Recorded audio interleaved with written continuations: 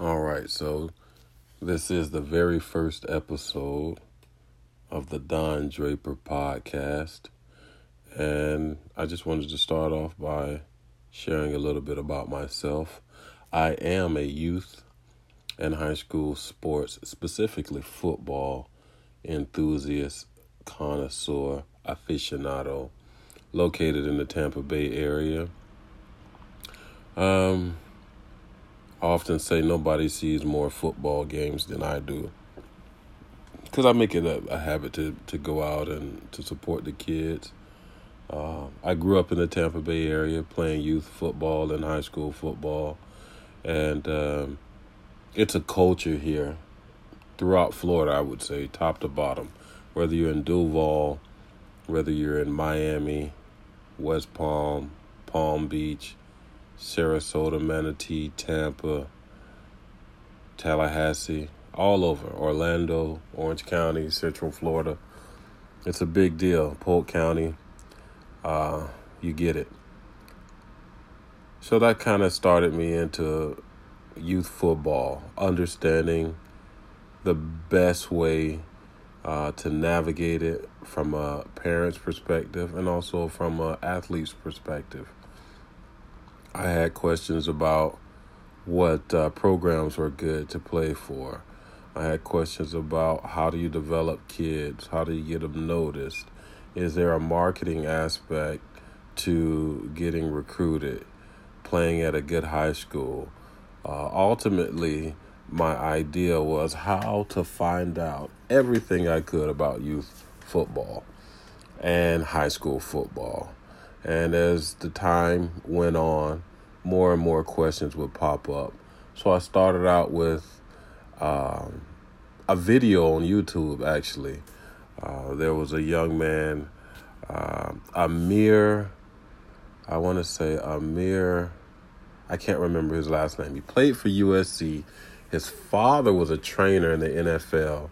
And I came across one of his videos where his father was working with him on a ladder. And the kid was just doing everybody up in his highlights and stuff like that. And for me, that just sparked the idea in my head of how I could help youth football players to get specialized training, position-specific training, speed training, training that they were only getting at the college level for the most part. And I was kind of ahead of the curve, but now you see it everywhere. Everyone's getting training. And I think that's pretty cool because that means that the youth football players are becoming bigger, stronger, faster. And the youth game has become more professionalized. And I'm not mad at that. So, that's pretty cool. So I saw this video about this kid, Amir, whatever his name. If somebody can remind me of who that is, that would be cool. Who's this guy, Amir, that I'm talking about? I think he ended up playing running back at USC. Maybe he transferred to Notre Dame or something. But his dad has the NFL connections, and he really trained him NFL style. So anyways, I wanted to say, after seeing that video, I wanted to apply some of those training techniques to kids that I coach, because I've been coaching for over 10 years, youth football, and specifically my own family, cousins, nephews, whoever it was that was interested in, getting the training. And the good news is there was this company that was hitting the scene, and this company was really, really cool. You may have heard of it. The company was called, I just forgot the name of it. It'll come to me. But anyways, this particular company made a lot of the training tools that you saw at colleges very, very affordable. You could get, sleds, but instead of it being a sled, it would be like a sand bag that you could drag behind you. They sold parachutes and all of this stuff you could buy at Dick's or Sports Authority. And that was really good because now I could just go buy cones and ladders, and I, immediately had tools that just weren't everywhere. When I was coming up, that kind of stuff you might have saw at USF, looking over the gate at some college guys training, but nobody in my neighborhood had a speed ladder. Nobody had a parachute for sure. And I can remember seeing that kind of stuff in East Bay magazine, but it would be really, really expensive. There was only a few things in there that, most kids could buy.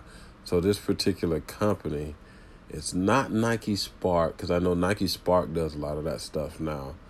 But that's a shame because I got that stuff all over the place. Whatever that company is, Yellow and Black, they made it very affordable to start buying parachutes and all of these different things that I started training my nephews with and other kids with. And so that was the training aspect. So at the youth level, I wanted to figure out how to make above average youth football players. And that meant for me additional conditioning for those kids after practice, but also skill drills. I think skill set is one of those things that really separates youth football players.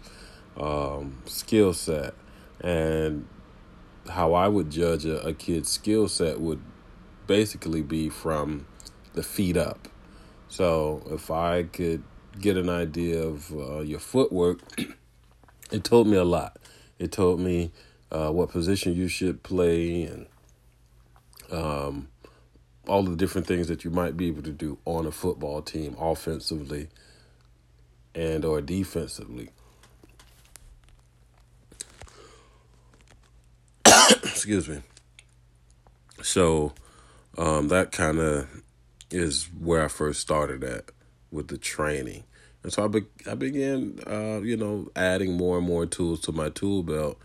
And then, people would see some of the things that I would do and say, hey, where'd you get that from, or this from, or that from? And I kind of share different things.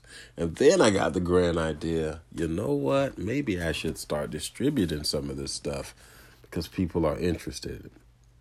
That's when I got into selling and distributing K-bands, which is like a surgical cords that strap around your legs and give you some resistance, help build up your hip flexors. And so I was coaching, training my nephews, training kids that played for me on the youth teams, and selling K-bands. And so the K-band sales were like my next step. All the while, I've always had a background in writing and things of that nature. I've always liked marketing. I've always liked media, newspapers, stuff like that. So that is kind of the early stages of Don Draper Youth Media.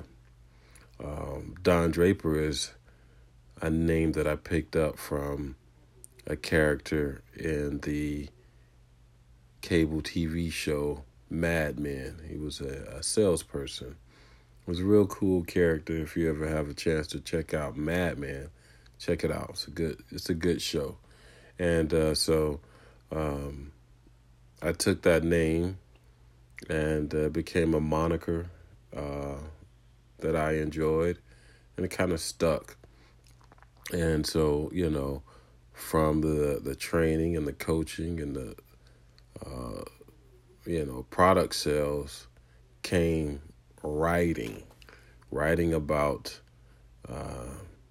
the kids in the area that were the standout kids and what they were doing different from other people. And, for the most part, it was pretty much just genetics. At the youth level, a lot of kids just hit the field, and some are naturally fast. Maybe they're skinny, light kids. Maybe they're muscular kids that have strong legs. But now more than ever, you're seeing kids that have specific training.